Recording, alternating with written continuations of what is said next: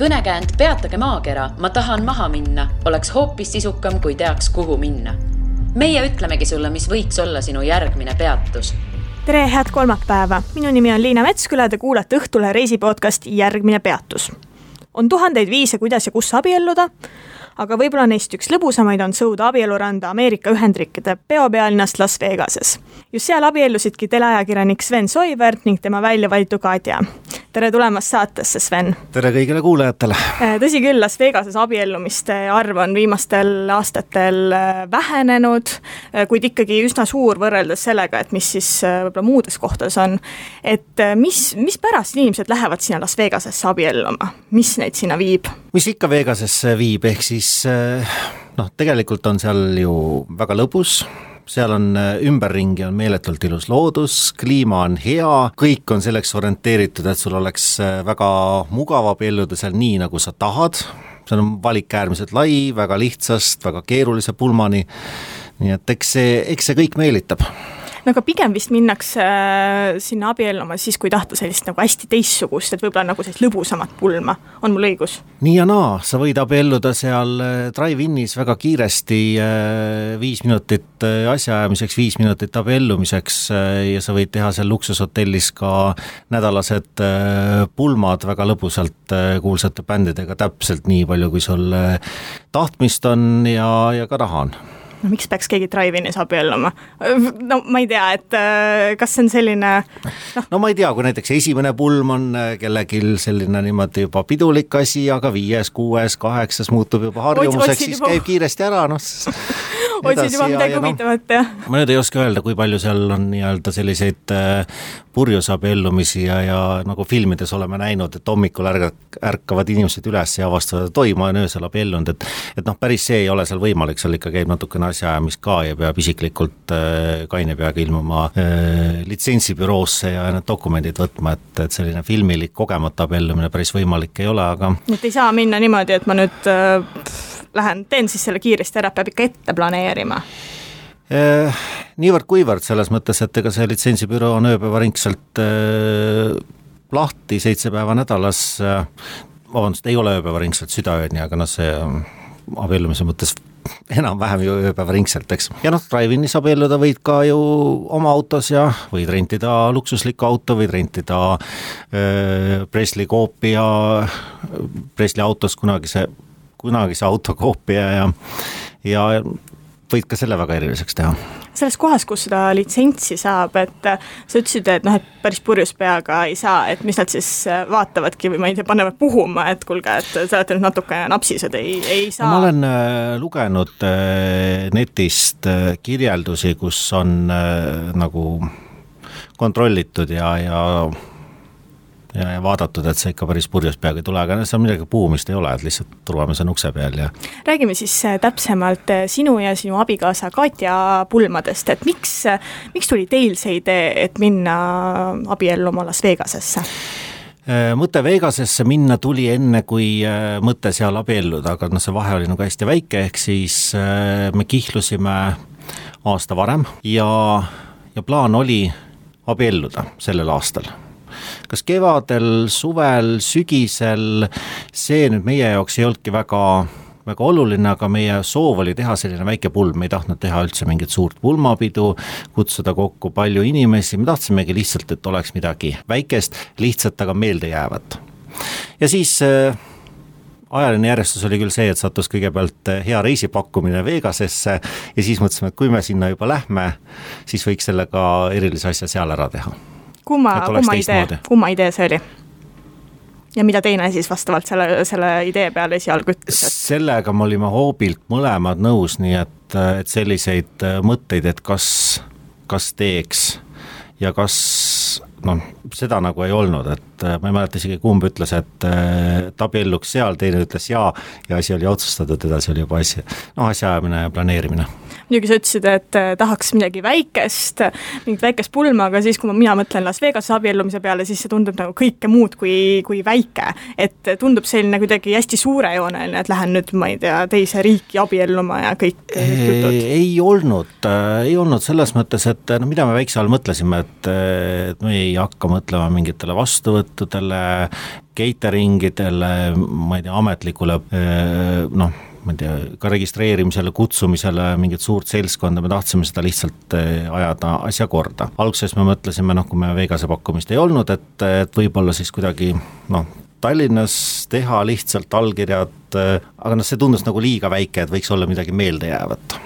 Ja see, et nüüd Vegases sai abiellutud, see ei olnud üldse niivõrd keeruline või asjaajamistega seotud, et seda saaks kuidagi suurejooneliseks pidada. Ta oli küll armas ja väike, aga selle juurde me vist jõuame veel.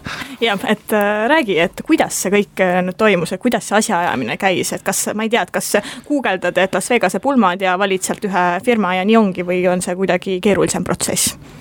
No põhimõtteliselt oli täpselt niimoodi, et guugeldadki Wedding in Las Vegas ja edasi läks muidugi keeruliseks, sellepärast, et pakkumisi on nagu meeletult ja sinna, nagu ma enne mainisin, luksushotellide ja drive-inide vahele jääb väga-väga palju erinevaid variante, et sa võid abielluda moodsas kirikus ja klassikalises kirikus, võid abielluda terrassil, võid kuskil sees, aias, kasiinos, karussellil, pilvelõhkuja otsas, maakohas, Grand Canyonisse sõita, ühesõnaga seal on nagu lõputu valik. Ja võt see teeb asja muidugi keeruliseks, sellepärast, et mida võtta, mida jätta, mingis mõttes on kõik paketid kuidagi sarnased, erinevad ainult detailides ja siis hakkad nendesse detailidesse süüvima, et kuni selleni välja, et pildid võiks ju ka olla, video võiks ka ikka olla, siis on see, et mitu pilti nagu on hinna sees ja palju maksavad lisapildid ja palju see video on ja siis sa niimoodi võrdled ja vaatad ja ei suuda otsustada ja siis mõtled veel ja hakkad otsast pihta ja mis need hinnaklassid olid, et sa siin mainisid täitsa suurejoonelisi, ma ei tea, seal Grand Canyonis abiellumisi või kasiinosid, et kuhu nad jäävad, need hinnad? Kõige odavamad ma ei vaadanud, aga mul jäi mulje, et saaks ka umbes $80 selle registreerimise poole siis nii-öelda asjad korda. Sellele tuleb kohustuslikult alati otsa, ükskõik kui uhkelt seda teed, tuleb $77 litsentsi eest, et sa võid seal abielluda, selle paberi pead sa siis osariigilt saama ja see on ükskõik uhkel sa siis teed. $60 tuleb maksta sellele ametnikule, kes sind paari paneb. See peab olema litsenseeritud ja see on selline fikseeritud tasu. Aga kõik see, et ruumid ja mingi muusika mängib ja koht on, see on siis alates $70, kuni on siis ka paketid, kus siin pannakse helikopteri peale, sõidutakse Grand Canyonisse ja seal on kuskil $5000 tuleb arvestada. See on siis puhtalt nagu sinu kahe abielluja jaoks, fotograaf ja see, kes paari paneb ja kõik muidugi cateringid ja kõik see, muusikud, see on juba selline, ei ole hinnakirja, et seal saad kõike nagu teha, et mis teie valisite lõpuks välja? Meie valisime ja kui pikalt selleks valikuks lõpuks läks? Selleks valikuks läks natukene liiga pikalt aega, ehk siis kui me valisime siis välja ühe väikese armsa kiriku, kus siis hinnad olid mõistlikud, aga hinna sees oli kõik, mis me tahtsime, et me mõtlesime, et võiks Elvis olla, et ikkagi nagu Vegases ja midagi nagu meelde jäävat, et siis sellise Elvis ja teisik võiks laulda ja fotot me tahtsime kindlasti, videot tahtsime kindlasti ja siis meil läks see pakett, vist oli $480 ja siis, kui me nüüd otsustasime, et jah, see koht ja et limusiin tuleb järgi, see oli ka meil tingimus hotell ja viib tagasi, eks, see oli ka selle $480 sees, siis selgus, et on meile vajalikul päeval oli 2 aega, kus see võimalik on, sest kõik muud ajad olid kinni juba. Et õnneks ajad sobisid, aga oleks päeva võib-olla veel venitanud, oleks juhtunudki, et öeldakse, et vabandust, meil kõik ajad on kinni, me töötame küll see koht vist 18 tundi päevas, aga ei ole. Ja siis on ikka suht suur mass tuleb sinna, et nagu konveieril oleks, et järjest niimoodi tuleb. Jah, et ma vaatasin ühte teist kohta ka ja see ei olnud meie esimene eelistus õnneks, aga seal oligi niimoodi, et me ei oleks aega saanud. Mis selles paketis siis sees oli, et see abiellumiskoht oli, limusiin, mis veel? Teeme hinnad selgeks, ehk siis $77 oli see, et tohiks abielluda. selle ütleme online application'i me tegime Eestis ära, et oleks lihtsalt mingi referentsnumber, lähed sinna, on kõik juba nagu andmed olemas, et läheks kiiremini, aga seda ei pea Eestis tegema. Ameerikal kombeks siis võeti veel, kuna krediitkaardiga maksime, siis krediitkaardi maksimise eest tasu ka, et seda ameeriklased ise ei kanna kunagi. Ja siis $480 sees oli siis limusiin, tuli hotelli järgi, viis meid sinna, ootas meid selle tseremoonia aja. Tseremoonial oli siis fotograaf, registreerija ja Elvis laulis. Hinnakirjas oli, et 3 laulu, tegelikult laulis 4, nii et me saime siis nagu ühe boonuseks või oli see nagu kuidagi kõigile tehtav kingitus. Ja siis me maksime lisaks veel $105 selle eest, et dokumendid korda võetakse, ehk siis kui sa Vegases abiellud, siis Eesti perekonnaseisuametit see nagu enne ei loksuta, kui sa tood ikkagi kohale korralikud paberid ja need paberid me ootasime siis, vist oli 8 nädalat, läks lõpuks aega, kuni postiteel tulid, sest et kõigepealt üks tempel, siis Ameerikas on bürokraatiat ikka palju rohkem kui Eestis, saadeti teise asutusse, kus kinnitati, et jah, see paber on ametlik, saadeti edasi 3. asutusse, kus pandi tempel peale, et jah, see on USA ametlik dokument, saadeti tagasi ühesõnaga. Ja siis nende kordaajamiseks me võtsime eraldi paketi, kuigi seda oleks võimalik ajada ka ise ja tunduvalt odavamalt, aga see tähendaks seda, et reisiajast oleks läinud lihtsalt kuskil ametiasutustes käimiseks konkreetsel ajal ja täitsa tasuta poleks ka see olnud. Kuidas kas te võtsite need riided, mis te kandsite seal pulmapäeval kaasa või? Need olid kaasas. Kas need olid käsipagasis või mis siis, kui oleks kohver ka kaotsi läinud? Just oleks jama olnud. Aga me võtsime Eestist kaasa sellepärast, et ei oleks koha pealt otsimist. Meil oli see ikkagi tehtud niimoodi, et me maandusime õhtul kell 7, check-in hotellis ja kõndisime õhtul kell 11 sinna büroosse, võtsime dokumendid, käisime samal õhtul läbi ka veel sellest kohast, et lihtsalt vaadata, et kus me saab ellume. Ja järgmisel hommikul oli siis juba kõik tseremoonia, nii et meil ei oleks nagu shoppingu aega jäänud. Te läksite päris julgelt selles mõttes, et mis siis, kui oleks, ma ei tea, lend hilinenud või mis iganes asjad, et ei oleks järgmiseks hommikuks isegi kohale jõudnud. Et läksite päris kindla peale välja ja ma poleks julgenud. Kusjuures, kui sa nüüd ütled niimoodi, et mis oleks juhtunud siis, kui lend oleks hiljaks jäänud, siis ma ei ole enne mõelnud, aga ma aitäh selle nagu tagantjärele hirmu eest, et väga hea, et see hirmu ei olnud enne siis, aga selles mõttes jah, et lend jäi veidi hiljaks, aga see oli 20 minutit, see ei seganud. Ütleme, meil oli väike puhver oli, et oleks ka jõudnud hommikul need asju korda ajada, kui oleks hilinemine olnud ka 12 tundi või midagi taolist. Aga abikaasa, meik, soeng, need tegite koha peal või tegi ise? Meigi tegime hotellis, et see ei olnud meil broneeritud, mis oli jälle viga, ehk siis Ameerikas on kõike palju, aga on ka palju inimesi, kes kõiki neid teenuseid tahavad tarbida, nii et kui me õhtul jõudsime hotelli, oli seal spa, kus meikarid ja juuksurid töötavad, olid kinni ja kui me hommikul läksime esimese asjana enne avamist paar minutit ukse taha, siis selgus, et üks aeg on vaba ja õnneks oli see kohe, nii et sellega meil vedas. Aga seda ei saanud ette broneerida või? Kas või selle sama paketi kaudu nad ei pakkunud mingeid neid teenuseid? Pakkusid, aga see lihtsalt, loomulikult, kui me saime ära nüüd broneeritud selle asja, siis meil hakkas tulema meili peale ka kõik võimalikke asju, et aga meik võtteid ka sealt, et seal on nagu head hinnad tänu meile, saate $150 ainult meigi, et enneolematult hea hind, hotellis me saime siis $60 oli siis meik ja soeng, et selliseid reklaammeile me hakkasime saama küll, et võtke siit kaudu ja $150 eest on ikka päris kopsakas, see on juba, ma ei tea, 3 sellest paketist, mis te maksite. Põhimõtteliselt. Jah, oleks olnud küll, aga ütleme, et eks nad lootsid, et näkkab, jah.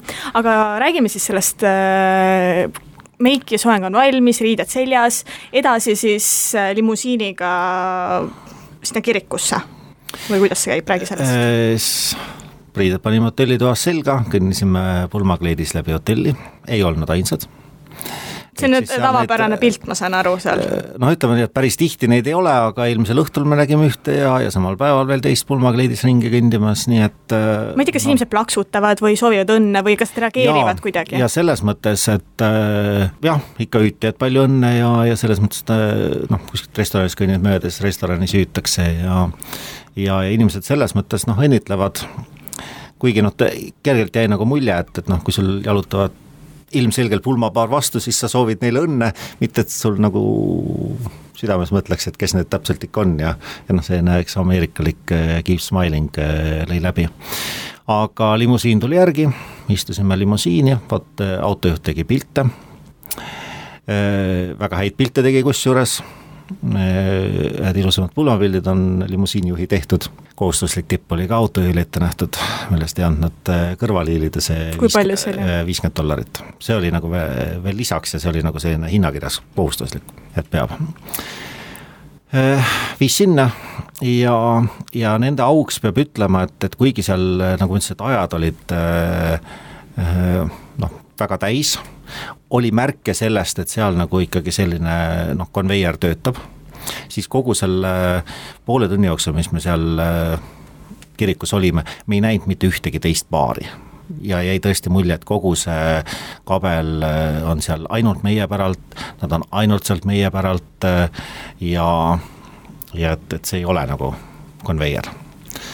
Kedagi sellist ei olnud, kes oleks seal mõni paar, kes juba trummeldab sõrmedega vastu lauda, et millal te nüüd välja tulete? Ei olnud. Läks hästi? Ei olnud selles mõttes, et seal ameeriklased teavad nagu ikkagi mis on nagu hea teenindus selles mõttes, et sul võib käia see masinavärk ja konveier ja 30 paari päevas. Aga sulle jääb mulje, et sa oled ainus nende jaoks ja seal mingite detailideni välja, ehk siis, et kui fotograaf meist koos Elvisega pilte tegi, siis Elvis suutis tõesti 15 sekundiga võtta 8 poosi, fotograaf tegi 8 klõpsu ja kõik 8 klõpsu õnnestusid ka ideaalselt, kuni selleni välja, et neil oli teatud praktika, et meie ei vaata näiteks kaamerasse, vaatame üksteisele otsa. Pärast üks fotograaf ütles, et see on väga hea nipp sellepärast, et kui inimesed vaatavad kaamerasse, siis võib-olla ei tule pildid välja, keegi pilgutab silmi valel hetkel, aga üksteise otsa vaatame, siis meie võime teha mida taheseks, pilgutada silmi, olla tobeda näoga või mis iganes, pilt tuleb ikka välja, sest et Elvis suutis, see oli ideaalne, nad teavad oma tööd. Aga mida see Elvis seal rääkis või mis ta kusjuures see oli huvitav aspekt, et Elvis seal laulis, aga paari pani meid siis iseenesest üks härra Prantsusmaalt, Jean-Paul, kes oli ka tuntava prantsuse aktsendiga, aga teda ei ole mitte ühelgi pildil, et pildid on siis nagu poseeritud ja tehtud, nagu oleks Elvis meid paari pannud, et ainult meie teame, et seal oli ka siis selline ametlik paaripani, aga teda kuskilt nagu ametlikult fotodel ei figureeri. Aga tema pidas siis väga ilusa kõne, mis oli huumoriga pooleks, väga pühalik ja kogu tseremoonia kestvus, ma käisin nüüd Eestis hiljaaegu ühel pulmas, vaatasin, siis oli ikka nagu palju külalisi ja registreerija ilus kohas, tseremoonia kestis 9 minutit, meil kestis video peal 8 minutit, nii et tseremoonia oli nii, nagu ta olema peab, väga ilus kõne, sõrmuste vahetamine, meil pakuti võimalust, et kas me tahame mingi pühendusega ise öelda eesti keeles, sellest me loobusime igaks juksed päevad veel sõnad sassi järsku ja ei hakka pingeliseks enda jaoks tegema ja siis muidugi, et võite nüüd pruuti suudelda ja siis mõned laulud ja selles mõttes oli kõik see nagu väga ilus. Kuidas te saite olla kindlad, et see on, või see on selline litsentseeritud asi, et kas teil oli enne juba kontrollitud ette, et see on nüüd hea firma? Selle ma kontrollisin välja, ehk siis firma oli ametlik, aga kuna ma olin netis selle kohta lugenud, et võib juhtuda, et selline pettused käivad seal ka, siis on võimalik järgi kontrollida see nimi, et kes meid paari paneb, see on nagu enne teada ja siis lööd registrisse sisse ja vaatad järgi, et jah, tal on see litsents olemas, et tohib paari panna. Sest et üks petuskeem, mida Las Vegases viljeletakse, on ka, et kui lähed sinna litsentsi võtma ja ka siis, kui meie sinna läksime, olid tänava peal inimesed, kes küsisid, et kus ta abiellute, et tulge meie juures, meil oli hea vastus olemas, meil on kõik broneeritud ja nii edasi ja siis ei tüüdatud pikalt, aga kui meil ei oleks seda olnud, siis ilmselt oleks hakatud meid ikka ära rääkima, et tulge meie juurde, teeme kiiresti ära, soodsalt, 50 ei sobi, no teeme 40 teile. Ei sobi, no teeme 30 ja siis võib juhtuda ja on olnud juhuseid, kus selgub, et ei olegi ametlikult inimesed abiellunud. Ja kui ma nüüd pärast uurisin, ma tegin ka TV3-s mõned lood sellest kogu abiellumisest, rääkisin ka perekonnaseisuametis, siis on juhtunud ka ühe Eesti paariga. See, et nad abiellusid Vegases ja pärast nad ei saanudki neid dokumente korda, sellepärast et see, kes neid paari pani, ei olnud, tal ei olnud selleks õigust, osariik dokumente ei väljastanud ja ütles, et paar oli väga õnnetu olnud, näidanud ilusaid tseremoonia pilte telefonist, aga see ei ole dokument, mille järgi siis perekonnaseisuamet sai öelda, et nad ka Eestis abielus on. Aga see on siis nüüd niimoodi, et kui te seal Las Vegases olete ära abiellunud, siis Eestis te ei ole abielus? Eestis ei ole abielus. Räägi, miks see nii on ja kuidas siis see abielu siin sõlmiti? Ütleme, Eestis mingit keerulisust ei olnud. Lihtsalt see, kui sa Vegases abiellud või kuskil mujal, siis perekonnaseisuamet ju seda ei tea. Ja selleks, et nad seda teada saaksid, peavad sa tooma oma Ameerika abielutunnistuse perekonnaseisuametisse. Et perekonnaseisuamet nüüd teaks, et see on ikka päris dokument, mitte see ei ole seda ise teinud, siis on seal juures Ameerika võimude kinnitus, et selline näeb välja, keerulises keeles on apostill, aga sisuliselt tähendab see seda, et neil on kaasas paber, et jah, selline on Ameerika abielutunnistus ja see on päris dokument, mida me anname. Ja siis me andsime selle perekonnaseisuametisse, asi võttis aega 5 minutit, mingid riigilõive sellega Eestis ei kaasne, pandi lihtsalt rahvastikuregistrisse kirja, et nüüd on abielus ja siis me saime juba kõik hakata edasi tegema kodakondsusmigratsiooni amet, uued dokumendist, et naine võttis ka minu perekonnanime ja pangakaartid ja kõik muud sellised asjad, aga jah, see 2 kuud 8 nädalat me lihtsalt ootsime neid pabereid. Kui pikalt võtab siis selle Las Vegase abielu planeerimine? Kui kiiresti otsusekindlalt teha, siis päevaga on asi tehtud, et meil läks lihtsalt sellega nagu aega, et ma ei suutnud seal otsustada, mida täpselt võtta, valik on nagu suur, kui uhkeks minna ja nii edasi. Aga põhimõtteliselt saab selle nagu päevaga teha. Ja teoreetiliselt saab ka lihtsalt seal juba sinna minnes otsustada, et abielluks siin. Ja sest, et ega selle litsentsi võtmise mingit dokumente sult ei nõutud, et sa oleksid nüüd Eestis mitte abielus või et Ameerikas on, paljudes osariikides on mingid vereproovid vajalikud ja dokumendid, et sa ei ole sugulased või midagi taolist, aga Nevada osariigis seda ei ole ja seal siis abiellud nii. Võid ka tegelikult paari tunniga asja korda ajad, et sa küll neid hindu juba mainisid, aga võtame selle veel korra kokku, et kui palju läks Las Vegas abielu maksma? Ma olen selle kokku löönud ja oskan peast öelda väga ilus ümmargune number 777. See ei ole isegi nii suur summa, kui võiks arvata, et Las Vegas abielu ma võib-olla arvaks, et on veel suuremad summad. Nagu ma ütlesin, annab suuremaks ajada. Annab. Ja samas annab ka palju väiksemaks ajada, et oleneb, mida inimesed tahavad. See 777 oli siis dollarites, et eurodes, praegu on euro viletsas seisus, eks, aga ütleme 700 euroga.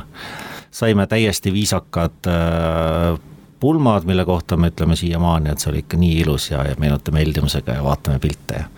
Kui keegi nüüd kuulab seda ja mõtleb samamoodi, et tahaks ka Las Vegases abielluda, mis näpunäiteid sa annaksid selleks?